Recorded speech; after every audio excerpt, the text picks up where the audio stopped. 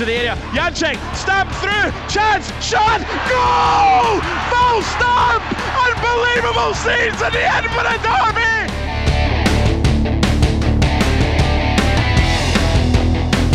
Goes for a goal! Oh! Ali Moustak! What a goal!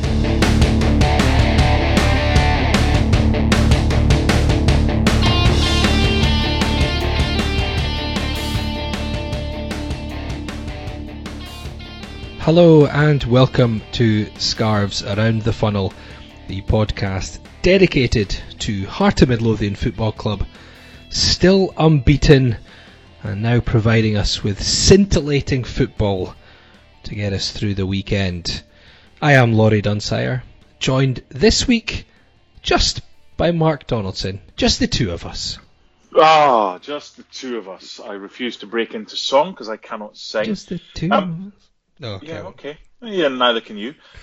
McGowan's back in Scotland, but he's a regular guest. He's not an every week guest. He's a regular guest. Neither are you. And he's flown... What's that? Neither are you. I've missed one of 152. Come on now. He's flown back to see the family. So it would be a wee bit cruel of us to say, look, I know you're only here for 3 days, but can you spend a couple of hours with us? So, yeah, you and me, but a good one to look back on because that was a really good result and an excellent performance at the weekend against Livingston.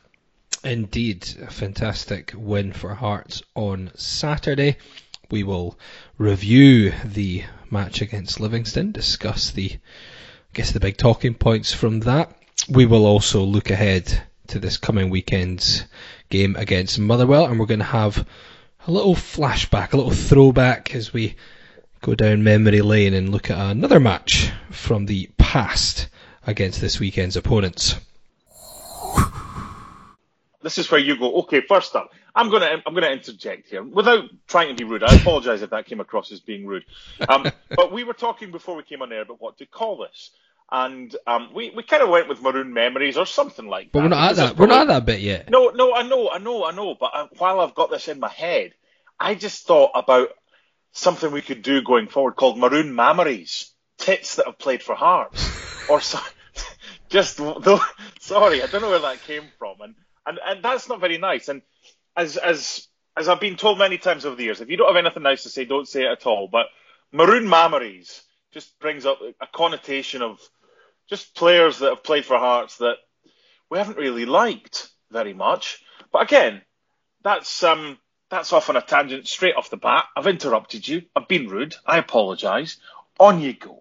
That's okay. It's like that. It's like that account. Yeah, what's it? Footballers with tits. You know the guy who just. No, what? Oh, have you must have seen this. No, I'm more concerned that you have.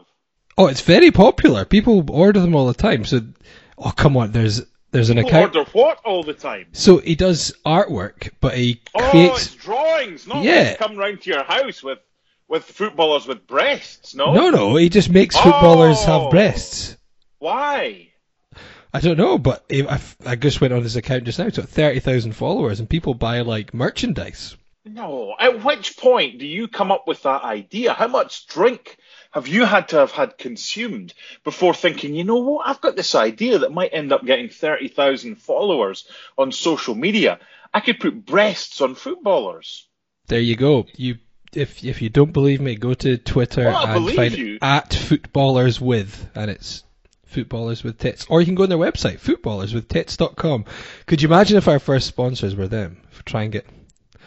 No. Does this mean that we have to end up with one of these little things beside our name for explicit, or does that not kind of count towards naughtiness? There's always a couple of tits on this show, isn't there? Well, exactly.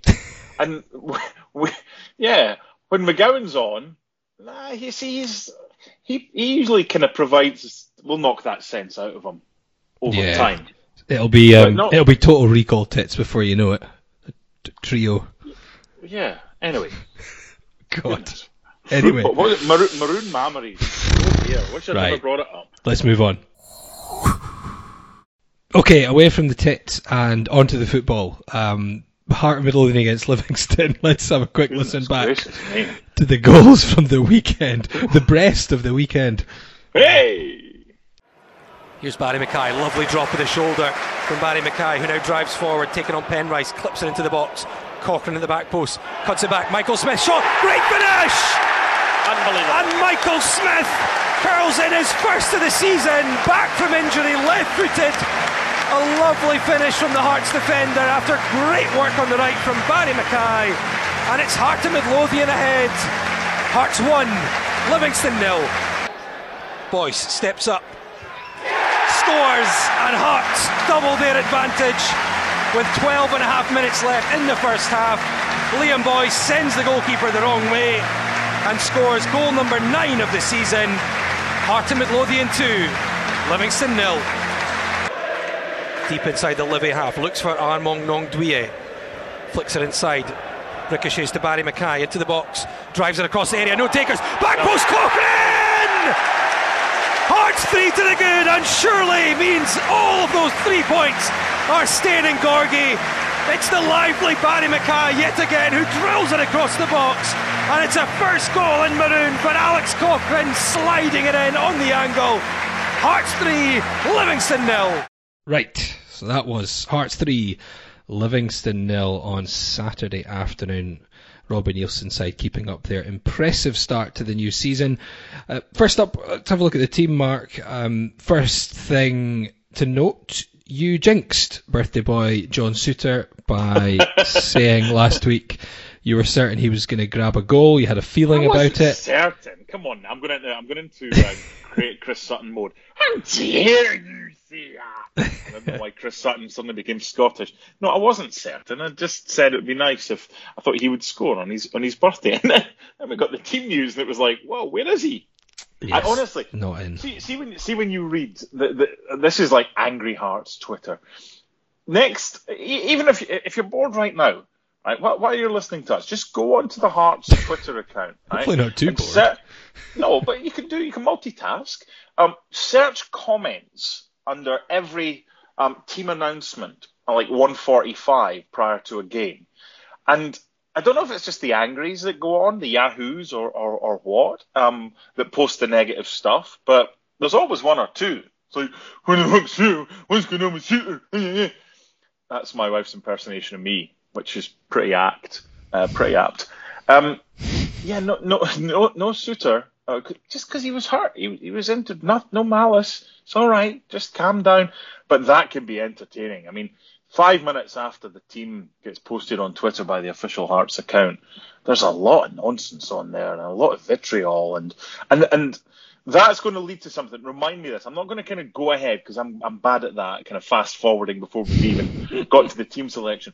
But remind me to talk about the Hearts fans. Certainly a very small minority of them, but in the first 10 minutes of the game, please, and those who were rather unhappy at what they were seeing. But before all that, yeah, we've got team news to discuss. Team news? It's not really news anymore, is it? I mean,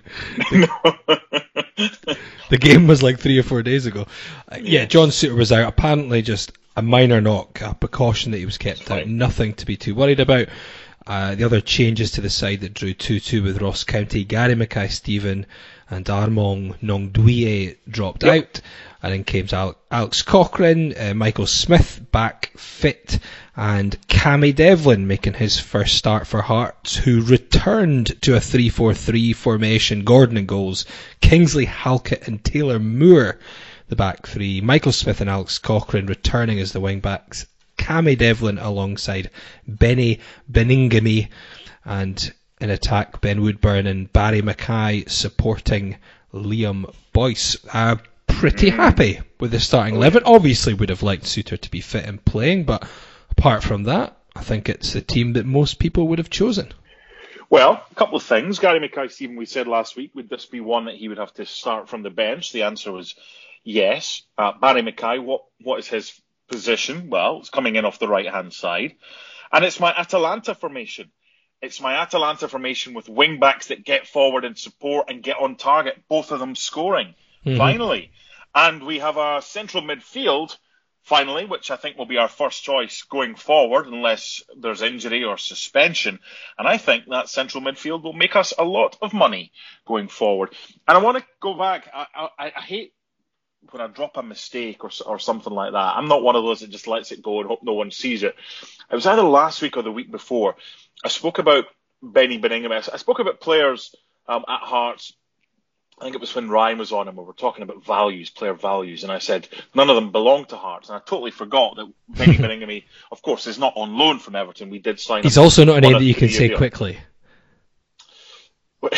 Have you noticed? Like I've now started to have to say his name quite slowly because quite a few people, Jimmy especially, tries to say it quickly. Benny Beningame, and gets lost. It's just a name that you have to be Benny quite Beningame. Deliberate. Yeah.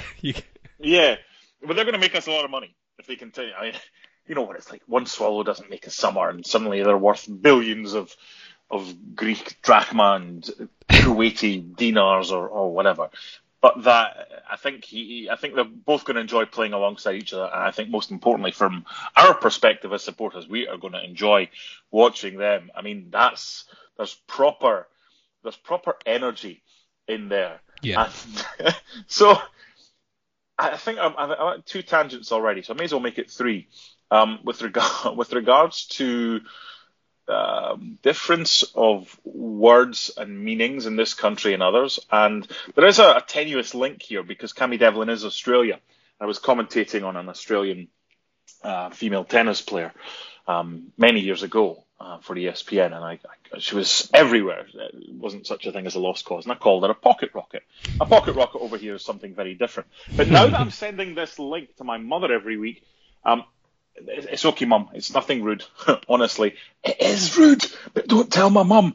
But the energy of Devlin and Beningame, they were everywhere. Mark's pocket rocket. Could I call it that this episode? Well, you could, because it doesn't mean anything in the UK. I mean, but over here, oh my goodness, it's rude.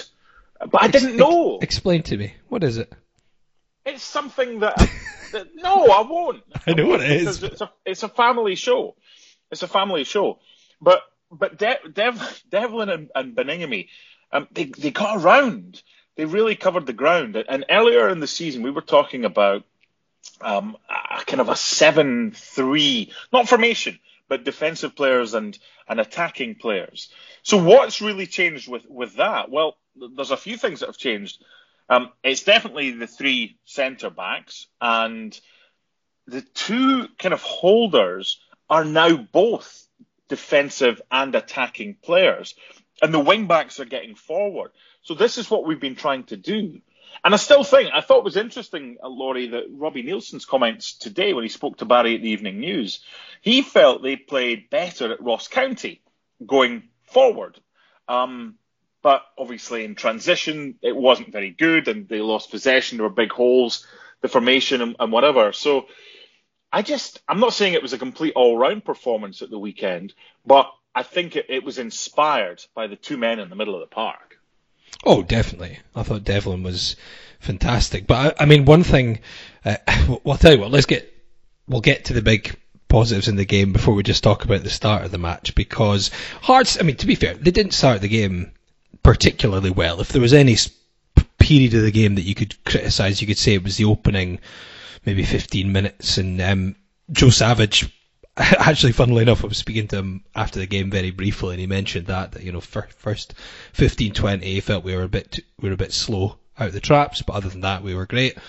But it's one of these things, and I put it on Twitter afterwards, and I think most people agreed with the frustrations. A few people said, well, fans can do what they like. Now, fans can do what they like as long as, within reason, you're not being abusive to a point of it being something that needs to be called into question. But fans want to grumble, they want to moan, they want to boo.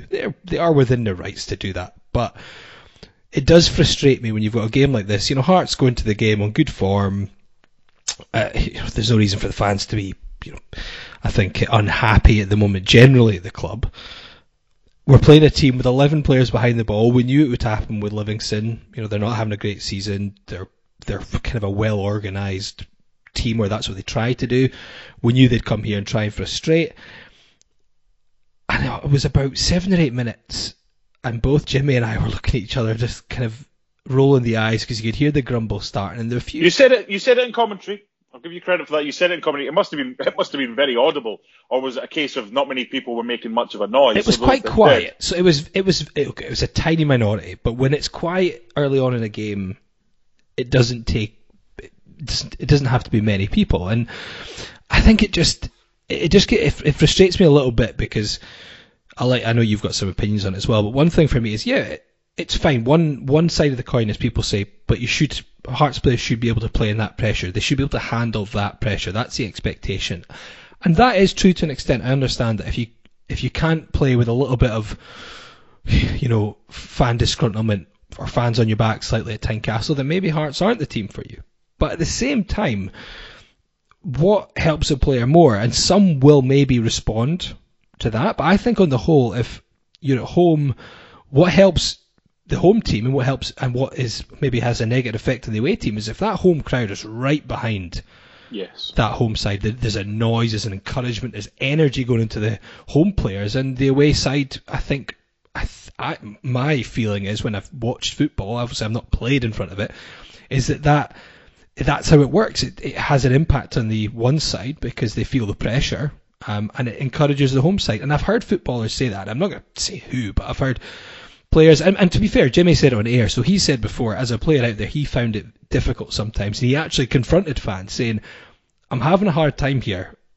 Why are you this is having a negative effect on me. You're not helping. You're not helping here. And, surely you want me to then improve and the team to improve, but by giving me a hard time, it's actually having a negative effect. And I've heard other players say, I think Jamie McDonald mentioned as well, that Tynecastle is actually a hard place to play sometimes as a home player. It's a hard place to play when not everything is going right, and it takes a special type of person and character to deal with that. Yeah, and to be fair, on the whole, I thought Tynecastle was good on Saturday. The atmosphere was good, came out really good. But it's just that, and I think that's what I picked on more, because it wasn't a game where I felt there was any necessity for there to be any pocket or spell of disgruntlement, but it was still there. It was still there.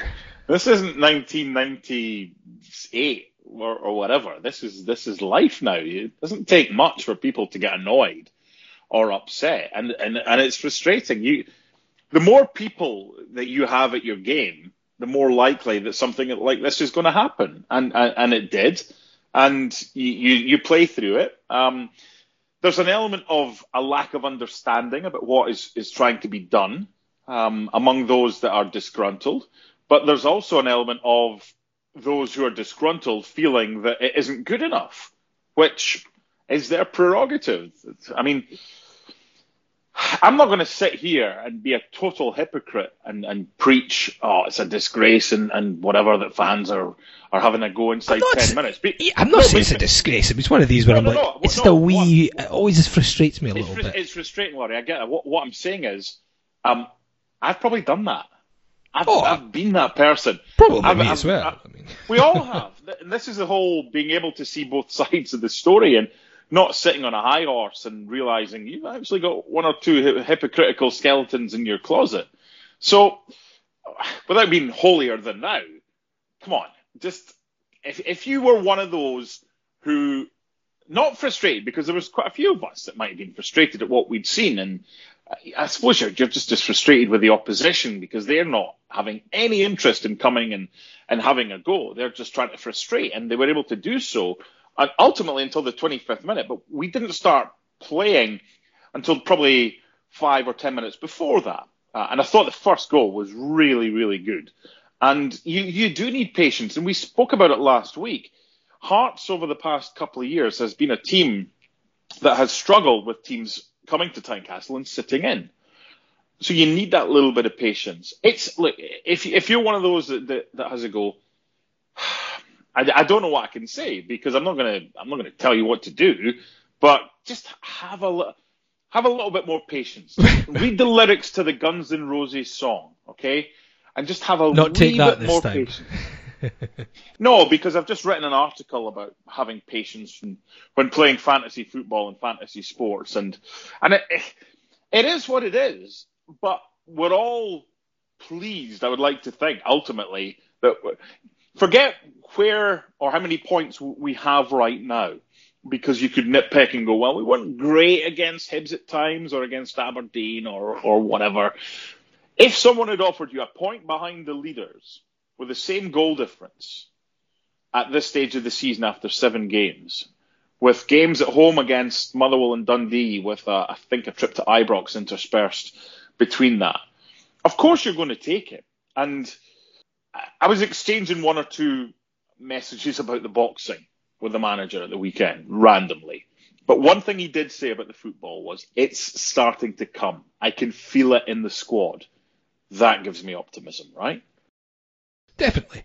And I mean, I think you're right that there's always a degree of hypocrisy, because we've both probably been in amongst fans and being completely, unfair, or should we say, or being getting ahead of ourselves or moaning about things. I think sometimes, when you're looking at it, maybe from you when you're watching from afar, or me because I'm stone cold sober in the commentary area, kind of looking down and I suppose having a view which, although I'm a fan, it's not the same as being in amongst the supporters. I think it's just one of those where sometimes if you do break it down, you're like, right, if we had 2 options, it's like opening 8 minutes, team, it's not kind of quite coming together. If by giving the team our huge back end, getting right behind them, making that noise, if that helped the game 5% in our favour, rather than maybe potentially adding to their nerves and giving the away side some sort of incentive, or some encouragement for them because they could hear the home fans getting on the back of their players, then why would we not do the thing that would do our, from the stands, would do as much as we could, which is always only a small percentage. Obviously, it's those in the pitch you have to play. It's just one of those things that always frustrates me slightly, and I think I notice it more now because I'm often away from the supporters, are not right in amongst them, so it's easy for us to say. But anyway, I just thought I'd touch upon it, but we don't want to touch upon it too much. Yeah, and I get that. I was just thinking, you know what the alternative could easily been, you're not at the stadium. No one is. It's the same as last season. You're desperate to get back, but it's the immediacy effect, isn't it? It's taking things for granted, and without going off on a diatribe about people taking things for granted, whether it's your favourite football team or just life in general. Just can we take a step back, and can we just look at the league table, and can we see us a point behind the leaders? Can we look at the fact we're unbeaten, and just take a moment, because everything's 100 miles an hour in life. This isn't bad. This is getting deep. No, I don't want it to get too deep. We were dreadful, absolutely dreadful, the season that we went down. And we deserved... Look, people talk about the way it went down, and we went down, or we were demoted. And we're not going to go over old ground there. And it was unfair at the time. But I would be, looking back now, with kind of a little bit more time to think about that, I don't think we would have got any further than where we were. I think we would have gone down if the whole season had been played. We'll never know. But the difference between then and now is night and day. The players he's brought in, the average age of the squad, the hunger, the Cammy Devlin's in there. There's such a big change now. And there's so many more positives about this. But you know what, Laurie? With positives and with performances and with an unbeaten record after 7 games and with just a point behind the leaders comes an expectation. That bar has now been raised. And it's up to us to deal with that as players, as a team, because the fans, quite rightly so, will look at this and say, yeah, we're all right.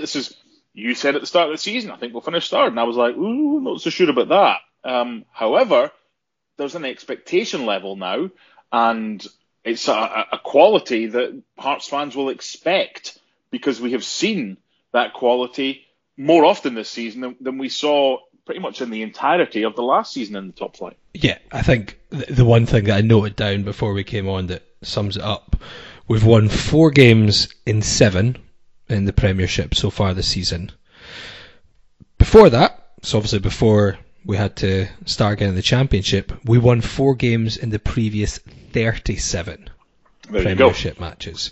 So I think that shows an improvement for you. How much progress has been made. Even Ian McLeod is happy Yeah, what we're seeing right now. Ian McLeod, friend of the show, previous guest, said he's on the Robbie Nielsen bandwagon, and I said, can I hold you to that? And he said, until Ibrox. And you know what? Knowing Ian McLeod, if Hearts go tits up against Motherwell this weekend, he won't be waiting till Ibrox.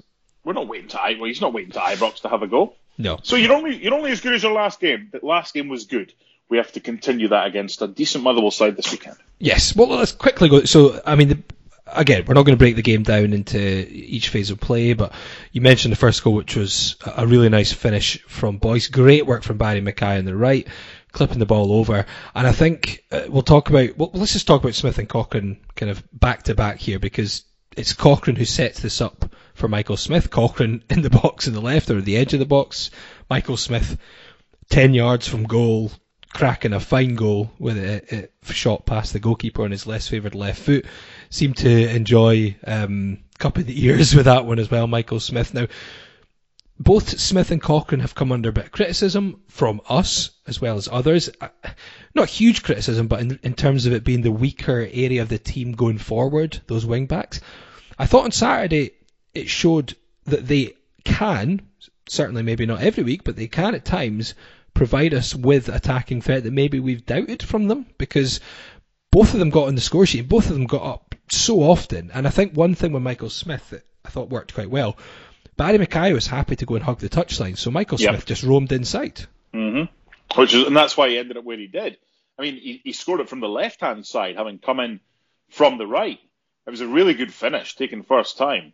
Now, a lot of the Atalanta goals that they scored wing-back to wing-back, one assists the other, were basically cross in from the right, deep to the far post, and then coming in as the left wing-back or vice versa. This was Michael Smith in a more central position. When you speak about criticism of Cochrane and Smith, part of that might have to do with the way that the team was set up, in that if they've got the kind of the shackles on and they're prevented from, or the way the tactics are, from getting forward as much, it's very difficult to kind of defy that. If you want, like Michael Smith, to get into the opposition box like he did at the weekend, if your tactics say just be a little bit more cautious, then you're not going to get them both as much. So maybe the shackles are off a little bit more. Maybe there's a little bit more freedom because the manager's got the two central midfielders or defensive midfielders that he wants, because you know you're now getting protection, whether it's from Barry Mackay dropping back or Ben Woodburn, but your main protection is coming from the two in front of the back three that allows the wing-backs to get forward in possession. And crucially, Laurie, they provide the width, or someone provides the width, because there were times, and I commentated on Alaves against Atletico Madrid at the weekend, and bizarrely, the team at the bottom of the table, having lost all five, Alaves, beat Atleti by scoring a set piece and then sitting tight, not much room between defence and midfield, but in the central area, just crowding that whole central box. And they were forcing Atleti to go out wide, and the delivery wasn't good enough. So what Livy did was try and pack that kind of midfield area, the central area, which meant Hearts had to kind of go out wide or in behind, and you need a good bit of skill. I mean, McGowan was straight on the WhatsApp. I know you were commentating at the time. He just simply said, "Great goal." Footballers get it. They recognise a good goal like the rest of us. But when it's a team goal, when it's involving as many players as it did, and it comes like that is how to break down a team, because it was played with pace. How many of those, once the ball's delivered from the right, how many times did a Hearts player take two touches? The answer is 0. It was cut back and it was hit first time. There was no second touch. Moving it quicker, that's what we've been asking for, and that was a brilliant opening goal. It was, and a second goal was added through Liam Boyce from the penalty spot, won by Cammy Devlin. No real doubt about the spot kick. I just want to mention Liam Boyce's It was won by Benny Beningame, was it not? Sorry, Benny Beningame, yeah. Devlin to Beningame. They combined. It was a combination. But no, you're right. There were challenges on them both. I think there was a challenge on Devlin. I kind of thought, ooh, and then the next one came and I was like, that's got to be. There wasn't I don't think it was a penalty with the Devlin one, but yeah, Beningame definitely tripped by Williamson. But Liam Boyce, now that's 51st appearance, 27 goals for Hearts, 12 assists. So that means, if you want to call it, I know they sometimes refer to it this way, directly involved now in 39 goals in his 51 appearances for Hearts. Hey, someone that's on him at 40-1 for top scorer. Hey, get as many penalties as you want. What in commentary? What was that I was watching? It wasn't your commentary? I'm sure it was someone else. Was talking about never any doubt Liam Boyce. Oh, it was Borthwick at half time. Borthwick was going on about never had doubt. Once he started, he's going to score. He missed his last one, and he followed up and he scored. So 3 out of 4 this season. 3 out of 4 this season. And the fourth one that he missed, he ended up scoring. But I don't care if we had Matt Letizia in his penalty record. There's just something that's not split second, but the 30 seconds or so between the award of the penalty and the taking of the penalty. There's just, I don't know if it's being a Hearts fan, if it's being Scottish, or if it's just being a natural pessimist and that, this could go wrong. But it didn't. It was a good penalty. Keeper moved early and he slotted it home well. And yeah, as someone on him at 40-1, remember the conversation we had prior to the start of the season, thinking what price do you reckon that Liam Boyce would be? And the both of us agreed, if we get double digits on Liam Boyce, we'd do it each way, of course. And then when they came out, I can't remember who it was, whoever I've got it with, 40-1. So please stay fit. Please keep banging them in. And we'll be able to afford more sponsorship of Hearts men and women's jerseys if that one comes in. There's a promise for you. Indeed. Here we go. If Liam Boyce is top scorer this year, I'll use part of my winnings to sponsor his jersey next year. If it's not going to be a continuation sponsor by his current one. And I won't ask you, because that was unfair last week. I'm going to say, right, this is what we're going to do. Okay, what we're going to do? Well, you're going to give me money. Why? Because we've just sponsored a jersey. Okay. So, yes. Anyway. So, yeah, Liam Boyce 2-0. We talked about Alex Cochrane, who added a third in the second half. Could easily have grabbed another couple of goals. But I just want to very quickly mention, so Cammy Devlin got one of the Man of Match awards, which I thought was very justified. His first start actually since the 4th of June, so almost 4 months since he's started a senior game, and I didn't think it showed at all. He gets it, doesn't he? Not just his performance, and part of that might have been on adrenaline, but he wants to keep himself fit. He knows this is a chance of a lifetime. Hearts, Scottish Premiership, stepping stone. It's a stepping stone whether you're at Celtic and you're Virgil van Dijk and you go to Southampton, having been at Groningen, you end up at Liverpool. It's a stepping stone for others. Because you don't go, it's very rare for you to go in the A-League in Australia straight. I mean, unless you're a prodigiously talented youngster that's the next big thing. It's highly unlikely you're going to go from there to one of the best teams in the Premier League. Now, I'm not saying Cammy Devlin's going to do that, but anybody at Hearts or anybody in Scotland, you have an opportunity to treble, quadruple, even more your wages by going down south, but you've got to perform at Hearts. And I've got no issue whatsoever. And people are saying, staying at Hearts and this should be where it is. No. We want our players to do as well as they can, and we want them to move on, because them moving on means that they've attracted interest because of what they've done at the football club. Of course, we want our best players to stay, but if you want them and they're under contract, and I know Souttar's hopefully going to sign a deal that will be in the best interest of both parties and it doesn't leave for nothing at the end of the season. That's another argument for another day. But we want our best players under contract, and we want to be recompensed fully if they move on. And that's how we grow as a football club. It's how any team grows as a football club. Identification of talent, opportunity for talent, but it's up to talent to perform to a level that there's interest elsewhere. And it's a small sample size, but that's a good start.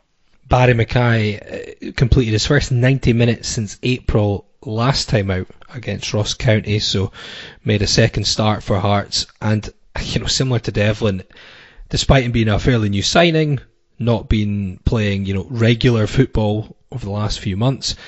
Just looks like he's slotted right in, and just the type of player that gets bums off seats, as they say. The first goal, I love the drop of the shoulder, lovely burst of pace, and I think he's going to be such a big player for us.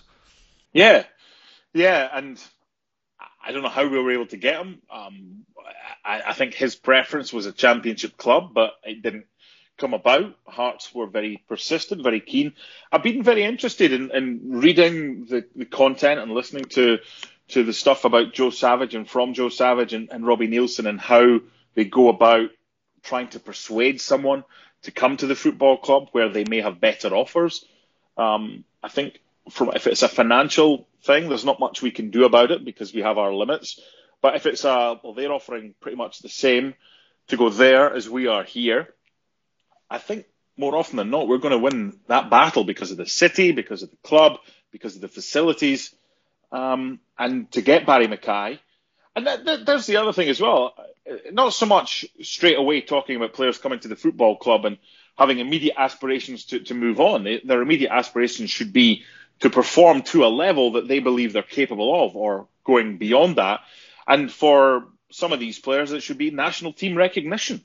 Now, Barry Mackay is someone, and excuse my kind of ignorance in not realising if he's played for Scotland before. I think he played once. He's got one cap. Right? He's got one cap against France, I think it was. Yeah. So, again, at an age of, what is Barry, 25, 26? He's got to think, you know what? It's a tough part of the national team to make inroads in. But if you play well, I mean, you saw some of the players that were called into the squad last time out. Paul McGinn, I think, as a right back, and ended up making his debut because of an injury.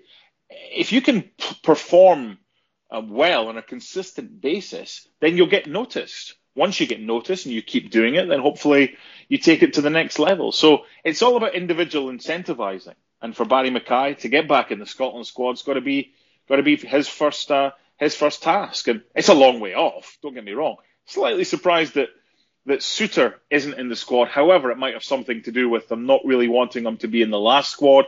He picked up the knock at the weekend, maybe just letting him kind of rest a wee bit. So hopefully that doesn't mean that John, who wasn't in the Scotland squad to face Israel and the Faroe Islands, will not be available at the weekend. Hopefully he will be. But I think Suter, Mackay, Cammy Devlin, once he played at the Olympics, he'll have his eye on the World Cup next year for Australia. And who knows how many other Aussies are potential for Hearts to keep tabs on over the next few months. Right, let's move on to our next segment, which is Maroon Memories. The drinks bring back all the memories, and the memories bring back your... Now, with Motherwell coming to Tynecastle this coming weekend, I thought it would be apt to look back to another game when the Steelmen travelled to Gorgie for a league game. Now, this match we're looking at is from September 2002 in the SPL. This is Craig Levein Mark 1 at Hearts. It was a very busy transfer window, actually, that summer. Hearts with a bit of an overhaul, losing the likes of Tam Flugel, Steve Fulton, Gary McSwagan, Stefan Adam, Robert Tomaszek. Ante Niemi left eventually towards the end of the transfer window. And in came the likes of Mark De Vries, Jean-Louis Valois, Phil Stamp, Kevin Twaddle, Neil McFarlane. So there was a big overhaul at the Hearts, of the Hearts squad. A solid start to the season, to say the least. Away draws with Dundee and Aberdeen, a thumping home win against Hibs, a routine 2-0 against Dunfermline, 1-1 draw with Kilmarnock, and then first defeat of the season just came a few days before this match. That was a 2-0 loss at Ibrox on the Wednesday night before the Tynecastle game against Motherwell. Now, this is back when, for younger listeners to this, I don't know if they might not remember this, but it seems so weird now to think back, Mark, but this is when the BBC had the TV rights, and you got 3 o'clock game on a Saturday live on terrestrial TV. No, he didn't. Not on a Saturday, he didn't. Was it not a Saturday, this game? Sorry. No. Oh, was it a Sunday? Sorry. It was a Sunday game, yeah. There's this blackout between 2:45 and 5 or 5:15. That's what I was wondering why it was. Yeah, BBC have never had live rights to show. No one's had live rights to show games at 3 o'clock on a Saturday. How long has that been? Because I looked at it and that's what surprised me at first. I was like, oh Christ, it was 3 o'clock, those BBC games. But no, it wasn't. It was Sunday 3. Yeah, it was Sunday 3. Now we've had. I mean, it's never. I remember the Aberdeen game in April '86. I think was one of the first live. It was the Fine Fair Premier League that season. That was on a Sunday when we went a goal down and drew 1-1 with Aberdeen. But that, I mean, so it's. I think it's forever been thus that you've never been allowed in the UK to show a match live on a Saturday afternoon between 2:45 and I think it's 5 o'clock, because we've had some random kickoff times. It's even quarter past. On Sky. It's quarter past 5 as well, because like when they had I think it was El Clasico, you missed the first 15 minutes. That's when it kicked off at 5. A 5 o'clock kickoff. Yeah, it's just the way it is. It's not ideal, but it was done to prevent people from staying away from football. Yeah, but we've had like a 6:05. I think we had that on a Sunday night many years ago with Sky. Sky had Saturday kind of dinner time ones for a bit. I remember there was a derby. I think we had. Did they have a 5:30 kickoff, or was it 6:05 on a Saturday? I think it was something stupid like 6:35. And I remember we lost to. I think we lost to Hibs 3-0. Remember the Millennium Derby? I'm sure that was like a Saturday. Antiniemi's debut. Yeah. But no, it was a Sunday 3 o'clock. But just this was Sunday. Even the having a live game on terrestrial TV in the top flight, it seems weird to think back on now. Although when you look at the crowd, it maybe had an impact, because the Sunday 3 o'clock live BBC crowd at Tynecastle was 8,500 in September 2002. Which, for considering Hearts had started the season pretty well, stuck 5 goals past Hibs just the month previous, it's a pretty low crowd number. That 5-1 against Hibs wasn't sold out. No, it was less than 15,500 there, and we look now. I think there was more than 16,000 at that game at the weekend against Livingston. Yeah. So I'm trying to. I think the first year that things started to kind of steamroller along was 05-06. Yeah.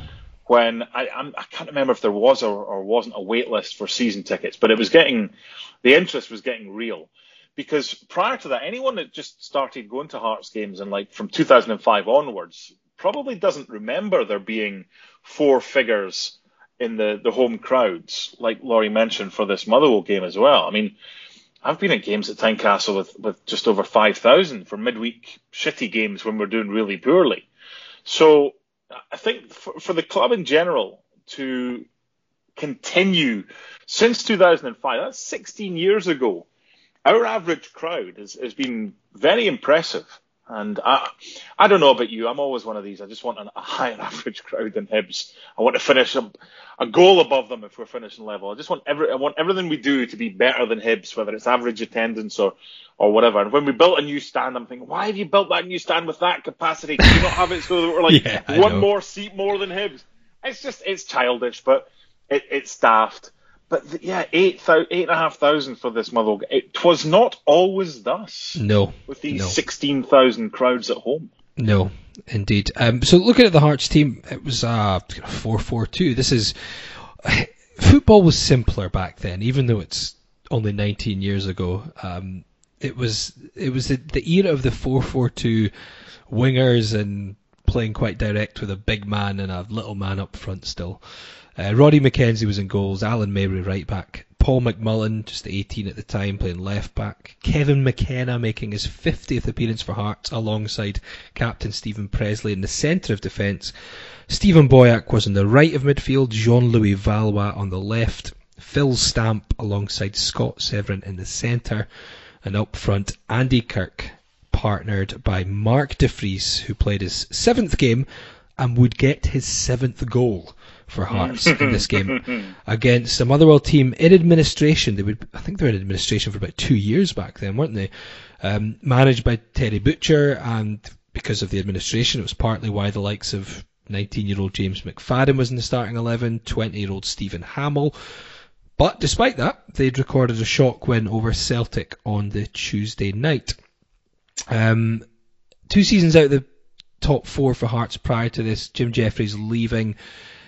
Just before that, Craig Levein coming in, cutting costs. So it was a transitional period for Hearts until this season. And although they started the season well, they didn't start this game particularly well. We'll have a quick listen to a couple of the moments in the first 28 minutes. Adams lofts it over Stephen Presley's head to James McFadden. Still McFadden. That's a great ball in for Lehmann! Doug Lehmann from Motherwell. 12 minutes played. Brilliant from McFadden. And it's Lehmann's second goal of the season. Derek Adams with the corner kick. Singevald was there, and James McFadden has scored! 2-0 Motherwell, and it's McFadden who took a painful one as he headed the ball home.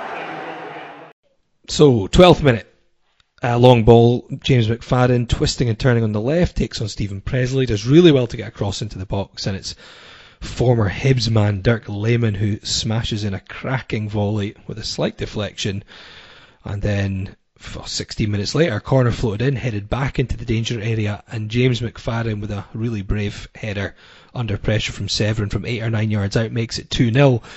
A bit of a shock around Tynecastle at this point, but this is when James McFadden was really the next great hope, wasn't he, in Scottish football? He was, but I remember the time before that, they were paying fortunes for players, Motherwell, and that got them into the trouble that they were in. And I always going to use Motherwell as an example of a team who had to give youngsters an opportunity, and they were one of the kind of first to do that. And who knows if we would have had the same career from James McFadden if he didn't have the same experience as a teenager as he got. And that was ultimately due to the financial mismanagement of a football club, which some of the money that they spent back then, I mean, I'd be interested, just not for a kind of broadcast, but just if you had a few beers with Lee McCulloch during his time there, because remember I think we bid $1 million. I think there was a 750 bid, and I know he went down south, Lee McCulloch, but Andy Gorham was getting fortunes in goal, and Pat Nevin was there, and they just spent what they didn't have. And now they're a very, very well-run football club, Motherwell. But back then, this kind of game was, as you mentioned, it was. Did you say post-administration or still coming out? No, that was early on. That was early on in administration. Right. So it's just happened. It's not long happened, and this was the kind of okay, what now stage or chapter of the football club. And yeah, I don't know if James McFadden would have had the career. I mean, he's a talented individual, but I suppose the same can be said for when we had to give youngsters a chance. Yeah. Not all of them are going to make the top, but some of them might have overachieved or achieved their potential because they got an opportunity, whereas those that are desperate for an opportunity and don't get it for whatever reason can look back and maybe be frustrated at that. But yeah, I mean, just looking at that Motherwell team, the mixture of youth and experience. I mean, Ian Russell on the bench, and Stevie Hamill was just 20 years old. He developed into a real good player as well. So, yeah, I mean, it was still the remnants of the bad old days of overspending and daft decision making. But I tell you what, when we went 2 goals down in that game, I suppose it was panic stations because we weren't used to kind of such a scenario at home, because as you mentioned, we'd only been beaten 2-0 by Rangers. That was our only defeat of the season. But what came after the 2-0 was typical Craig Levein side. It was in the first spell, because I'm not saying I enjoyed the football in the first spell. Some of it was fine, but I enjoyed a lot of the results because we did all right, and we never knew when we were beaten in certain games, and this was one of them. Yeah, I mean, 10 minutes to go in the first half. Mark De Vries wins a free kick out on the left touchline, and Jean-Louis Valois curls it into the box, and it's De Vries who nods it in, and it's an important time to get a goal back. We'll just have a quick listen to it now. In from Jean-Louis Valois. The header from Marc De Vries gets Hearts back into the game. His 7th goal in 6 games for Hearts.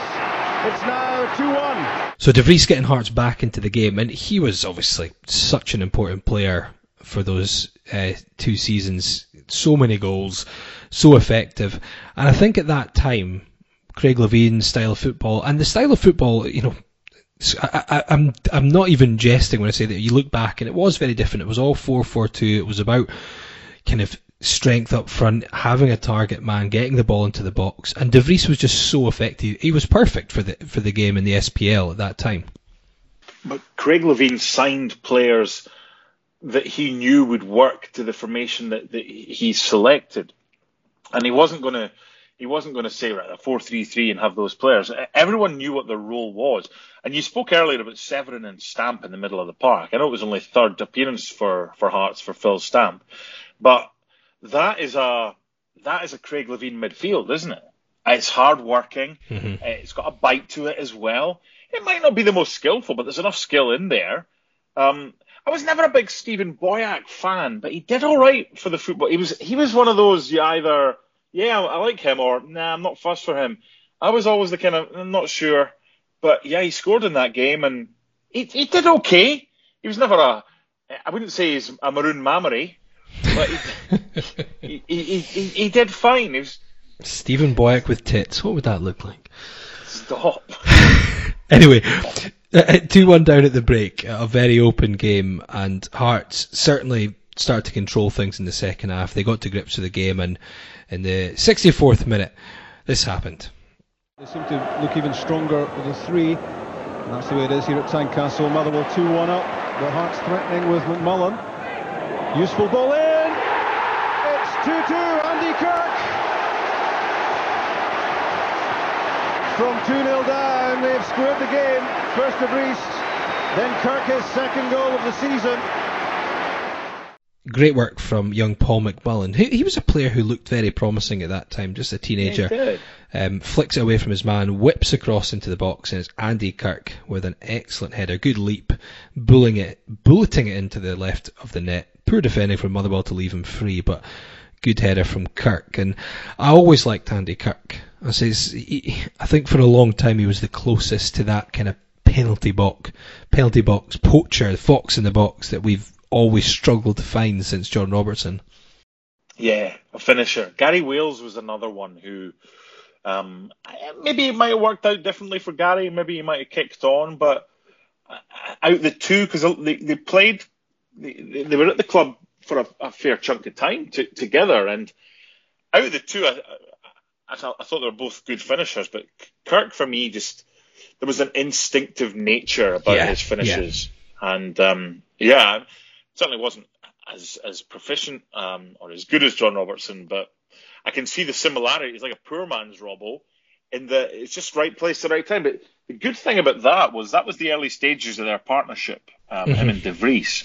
Yeah, they played together in the derby, of course, when Mark got 4. But it was a good partnership because they got each other, didn't they? Yeah, they did, and it was actually Stephen Boyack, like you mentioned, who got Hearts ahead 10 minutes later. Jean-Louis Valois having a look. Scott Severin. And bags of room for Alan Maybury to float this into the box.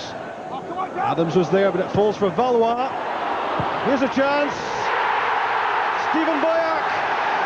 3-2 Hearts. The comeback is complete. So it sums up the change in style, or how different it was back then, and how kind of focused it was on crosses. I mean, early ball from Alan Maybury from the right, Jean-Louis Valois getting in at the back post after the Motherwell defence couldn't clear, volleys it across the box, and it's Stephen Boyack who slides the ball home through a few bodies into the bottom left corner with his first and last Hearts goal. Was certainly not prolific, but it puts Hearts ahead.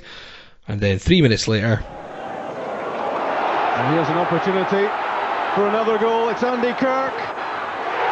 It's 4-2. Kirk second, Hearts fourth. This really is a remarkable recovery. So this is your kind of basic stuff again. It's Phil Stamp who just launches the ball from kind of edge of his own box into the Motherwell half over the top, and they've had to start committing players forward. Andy Kirk goes through one-on-one and just slides the ball past Stevie Woods into the Motherwell goal to make it 4-2 to Hearts. So it's a very Levine sort of game, I think, as you said. Not always the tidiest. It's not always the best technical football, but it was simple. He liked to get the ball either through the middle and use the height and strength of De Vries, or get out wide and get crosses into the box. And I think what he had was, so he had Mark De Vries. I think he usually partnered him with Kirk, but then there was Wales, or there was even Graham Weir as his kind of little man partner. And if De Vries was out, we just had to use the Hail Mary of throw Kevin McKenna up to be the target man. Well, Kevin McKenna also played right midfield in certain games, not so much as a starter, although he did, but it was the kind of, okay, they've got a diminutive left back, let's try this. And I'm trying to remember the Stuttgart game when they eventually pushed Petric up front.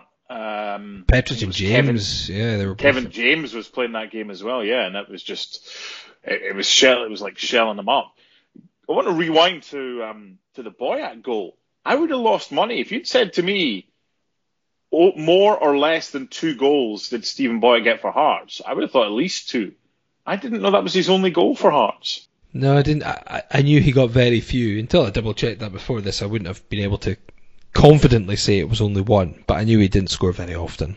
Yeah, but no, I mean, a good win, resilient win, because you were 2-0 down. Okay, let's see what you're made of. But yeah, I didn't mind, because we had some decent success under Levine as far as results. I mean, Bordeaux, he basically had De Vries up front on his own and put 6 in it across. He just jammed the midfield, and it worked. Albeit it was a bit harder at home because we didn't really know how to hold on to a lead, and we lost 2-0 at Tynecastle. But we had some good times at Levine. I mean, look, Craig Levine is what he is. He's never going to kind of.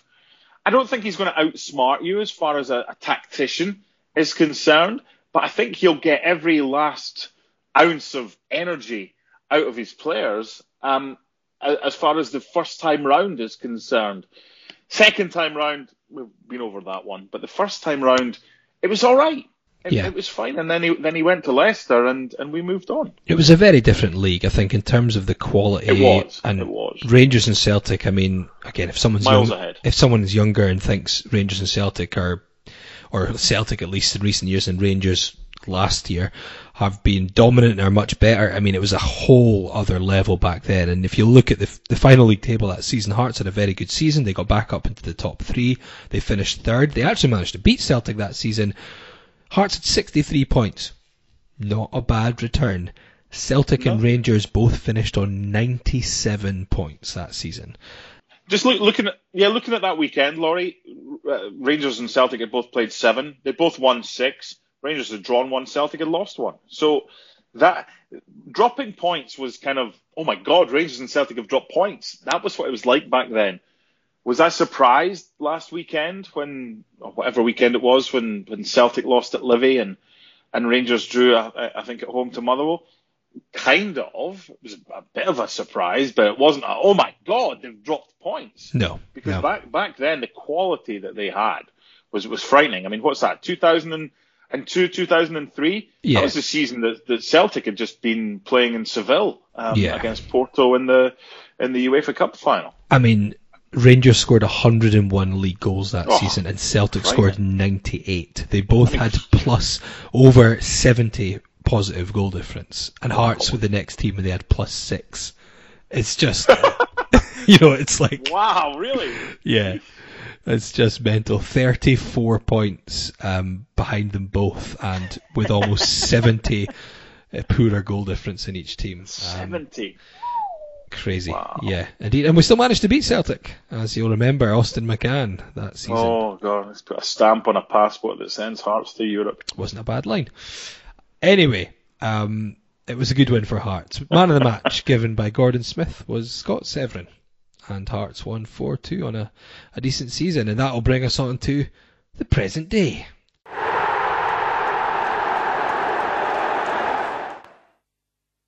So this weekend, it's Hearts against Motherwell again at Tynecastle, not live on the BBC, live on Hearts TV, if you want to tune in. Big game for both Hearts and Motherwell, Mark. This is third against fourth, and this is two form teams. Motherwell on a run of 4 wins and a draw in their last 5, and that draw being at Ibrox. A very solid keeper, Liam Kelly, who I think was just called up for Scotland, wasn't he, today?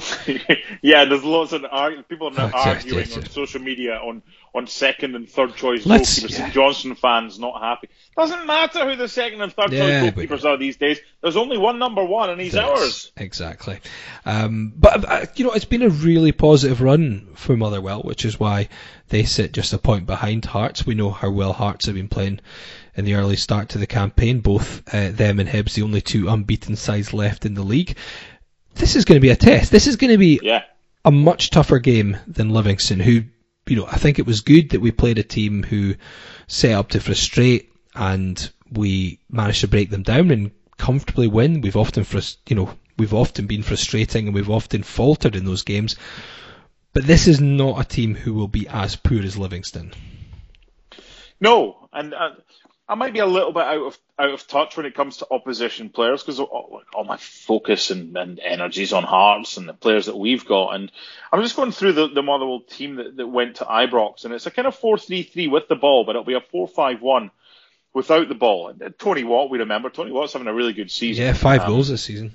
Yeah, and good addition to Motherwell. But I'll be honest, I mean, Van Veen and Slattery and Woolery and Mugabe and Oyala, they could pass me in the street. I wouldn't have a clue who they were. And they would say the same about me, of course. But I'm just saying that the sum of their parts, it's not like, I know him and he's doing well. To get a 1-1 draw, having gone a goal down at Ibrox, and Graham Alexander deserves praise for that. And they'll be a tough nut to crack. But one of the intriguing things for me about this game is I think Motherwell will believe they can come and get 3 points at Tynecastle, which means I think they'll have a goal. Not daft, but I don't think you'll see Livingston-type tactics from Motherwell, because they'll have identified weaknesses in the Hearts game. I think they would have looked at that victory over Livingston, but they will also have looked at the time before against Ross County and know that regardless of the formation, that there are weaknesses. So I think that suits Hearts a little bit more than Livingston. And for those that want to boo after 8 minutes, you might have a team that actually wants to have a go in opposition to Hearts this weekend. And big weekend, top 2 playing, third and fourth playing, and something's got to give when Rangers face Hibs. So Hearts and Motherwell hoping to capitalise. Yeah, because I mean it's and I know it's just because they're on different days, but I do like that incentive. So on Saturday it's Dundee United, Ross County, Livingston, St Mirren, St Johnstone, Dundee, and Hearts, Motherwell, which means the winner, winner goes top, because on Sunday it's Aberdeen, Celtic, which, to be honest, could go either way. Rangers, Hibs, to be honest, could go either way. So there's a big incentive there for Hearts before the international break, before the next game, which is going to be a tricky away game with Rangers. You want to win that game. You want to end. But you want to go into that break on a high. And if you can go top, I mean, that would just be fantastic. It would be great, and I'm thinking for a team selection, if John Souttar's back, is it just a simple him for Taylor Moore? It's a tricky one, because I thought Taylor Moore was excellent. He was. On Saturday. That said, it wasn't the most testing of games defensively. It's going to be one of these where, and I think Robin Nielsen's been talking about that. That's one of his challenges this season. He's going to have to leave players out, and not because they're bad, but because he's now and not just to the team either. No, he was saying that today in the article in the squad. You've got to show me in training that if you're a fringe player, that you deserve to be in the 18. Never mind in the starting 11 to begin with. Because I think that's the only question mark. I think everything else in the team you keep unless there's an injury. You keep that starting 11 from Livingston, don't you? I think I think so. I think what you have to hope for as well is you have to hope for, I mean, Gary Mackay-Steven came on for Barry Mackay, played the last 13. Andy Halliday came on as well, and Gnondoulé. I was actually pleased when Gnondoulé came on because I think Boyce needs a little bit of a rest. Not playing him, not playing him. Anyway, but we've spoken before about him chasing, because he'll chase forever. Liam Boyce, he's that type of character, but he needs a bit more support, a bit more help. And what were we? I think it was just before Cochrane scored our third, so we're 2-0 up. And I don't think Gnondoulé as a lone striker weakens the team that much in place of Boyce, but it gave Boyce an extra half an hour that he didn't have to do running around. Mm-hmm. So what Gnondoulé and Halliday and Mackay-Steven have got to accept is that it's highly unlikely, unless there's a guy coming back from injury or suspension who's a mainstay in the first team, and that's a decision that Robbie Nielsen's got to make with regards to John Souttar. It's highly unlikely that Gnondoulé, Halliday and Mackay-Steven will start. You're not going to really tweak something that really worked, I think. So it's up to them to take it the right way, to channel their energy into getting a chance off the bench like they did last week, and making it count when they come on. I know Haring got a kind of last kick of the ball or whatever for Halkett, but I don't change it. If Souttar's back, it's Souttar or Moore for me, because I don't want to start playing Moore on the left-hand side and Kingsley. We have a weapon in Stephen Kingsley's free kick. And right now, playing him at left centre-back, I'm happy with. Cochrane's got his goal, he'll be flying. Do you know what I really loved about last week, Laurie, on Instagram, on the Hearts Insta and Twitter accounts? The stills and then the footage after goals were scored. It was like just sheer delight. Cammy Devlin. I mean, I've seen a pound coin on the ground. I'm so excited. That's the type of character he seems to be. Everything's just like new and shiny and brilliant, and bring it on. That's what we want. But everybody was kind of celebrating together. There seems to be a proper unity about this squad, and that should extend hopefully to substitutes that maybe don't start, but know if they get a chance, it might only be 20 minutes, but that's all that Gary Mackay-Steven or whatever might need. And by doing that over 20 minutes, it might put him into contention potentially for a start after the international break. So all for one and one for all. There you are. Prediction?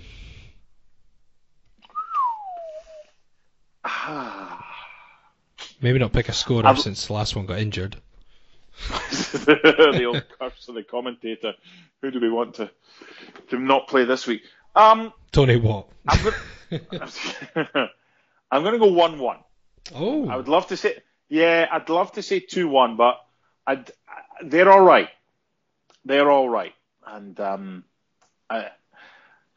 part of me was going to go 2-1, but I'm going to go the other way. I'm always wary about predicting wins, and maybe a bit of a reverse psychology, a 1-1 draw for this one. What about you? I'm going to go 2-0. I'm going to go 2-0 because whoa, yeah, because I think we've got enough options that although they'll be well organised, difficult to break down, and they'll offer a bit more than Livingston did, I think we'll have enough to get that goal, and then unlike Livingston, who seemed content to sit back regardless of whether it was 1-2 or 3-0, I think they will have to come at us and they will cause us some problems. We're going to have a wee dicey spell in the second half. We'll be pegged back. The fans will be up in arms as we're getting pushed back, but we've got some pace in attack. We've got some good counter-attack options, and I think we'll pick them off maybe in the last quarter of the game to add a second and put ourselves top of the table. I'd love that.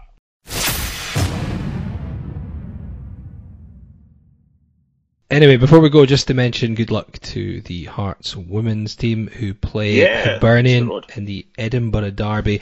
At the time of recording, it's tomorrow. At the earliest, if you're listening, it will be tonight, but you might be listening afterwards. A tough game. Hibernian much more established as a women's side, but we spoke to Charlotte Parker-Smith just last week. I know she was looking forward to these big games coming up, and there's over 6,000 going to be at Easter Road, so this will be the biggest ever crowd for a women's club game in Scotland. So good luck to the Hearts team in that one. We'll be back next week to discuss Heart of Midlothian against Motherwell and anything else that might crop up. But until then, thanks for tuning in. Just the two of us.